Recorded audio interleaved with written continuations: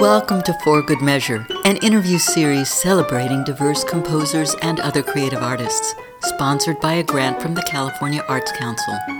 I'm Nanette McGinnis, Artistic Executive Director of Ensemble for These Times. In this week's episode, we continue our Da Capo Conversations, a mini-series where we'll be giving familiar segments a topical twist. Today we revisit Anthony R. Green's and Darian Donovan Thomas's perspectives on activism in music. Here's what Anthony R. Green had to say.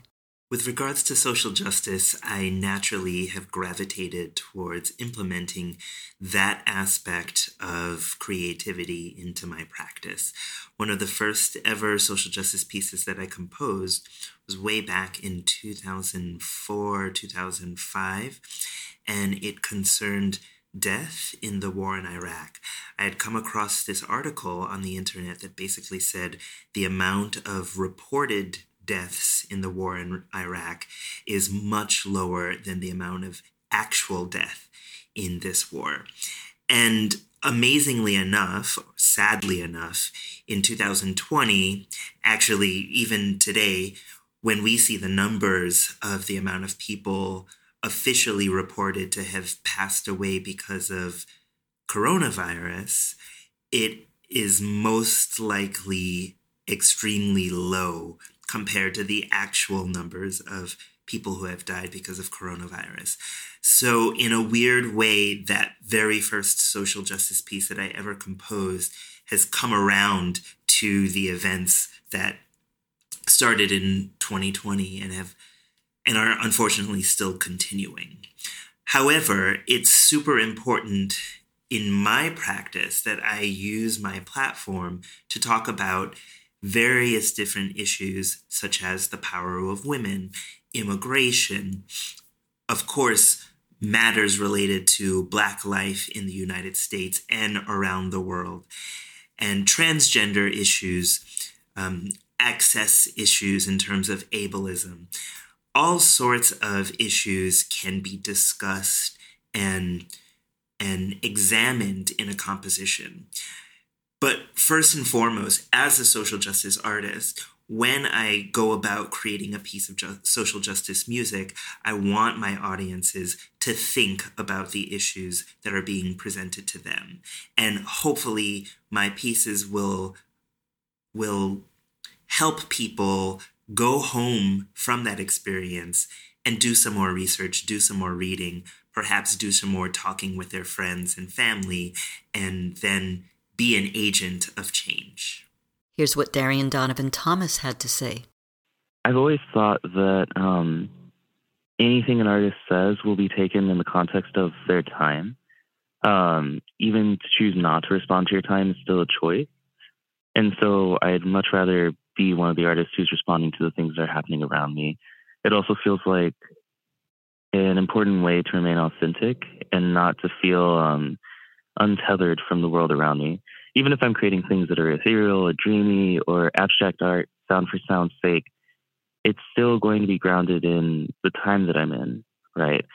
The sirens of 2021 or 2020 in New York, and the police cars and all the chants of the people and all the talking that happened around different topics of police brutality or around the topics of COVID. This chattering, frenetic energy was very much the sound world of that year. And so it wouldn't make sense to ignore it and not put it in my art, you know? And I think the goals are that, like, I found that I have a way of saying things sometimes in art that communicates a message differently than people have heard it before.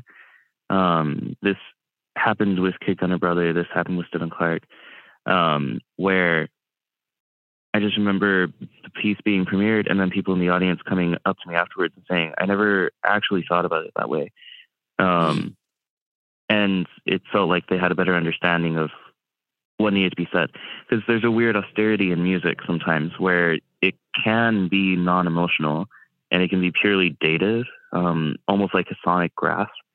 And I think sometimes that's more effective than everything that media does at the moment, because that's a whole dramatic mess and theatrical quandary, honestly, to figure out like which media outlet should I be listening to, where should I be getting resources from, where should I be getting info from.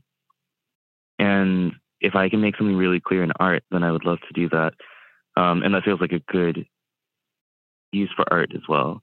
And then, of course, always balancing it out with making things that are, I don't know, just beautiful. Like around the same time that I made, what was it? It's a Disintegrating Foundation Under a Catastrophe of Air, this solo bass piece about COVID and about George Floyd protests all happening at the same time. I also made Florida Ephemera, which is this abstract sound for sound's sake string orchestra piece. And it feels good to do both, to be like, I'm not a person that makes only one kind of art, but also I am very capable of making both kinds, you know. Thank you for listening to For Good Measures Da Capo Conversations, and a special thank you to our guests for joining us today. If you enjoyed this episode, please subscribe to our podcast by clicking on the subscribe button and support us by sharing it with your friends, posting about it on social media, and leaving us a rating and a review. To learn more about E4TT, our concert season online and in the Bay Area, or to make a tax-deductible donation, please visit us at www.e4tt.org. This podcast is made possible in part by a grant from the California Arts Council and generous donors like you. For Good Measures, produced by Nanette McGuinness and Ensemble for These Times, and designed by Brennan Stokes, with special thanks to co-producer and audio engineer Stephanie M. Newman. Remember to keep supporting equity in the arts and tune in next week for Good Measure.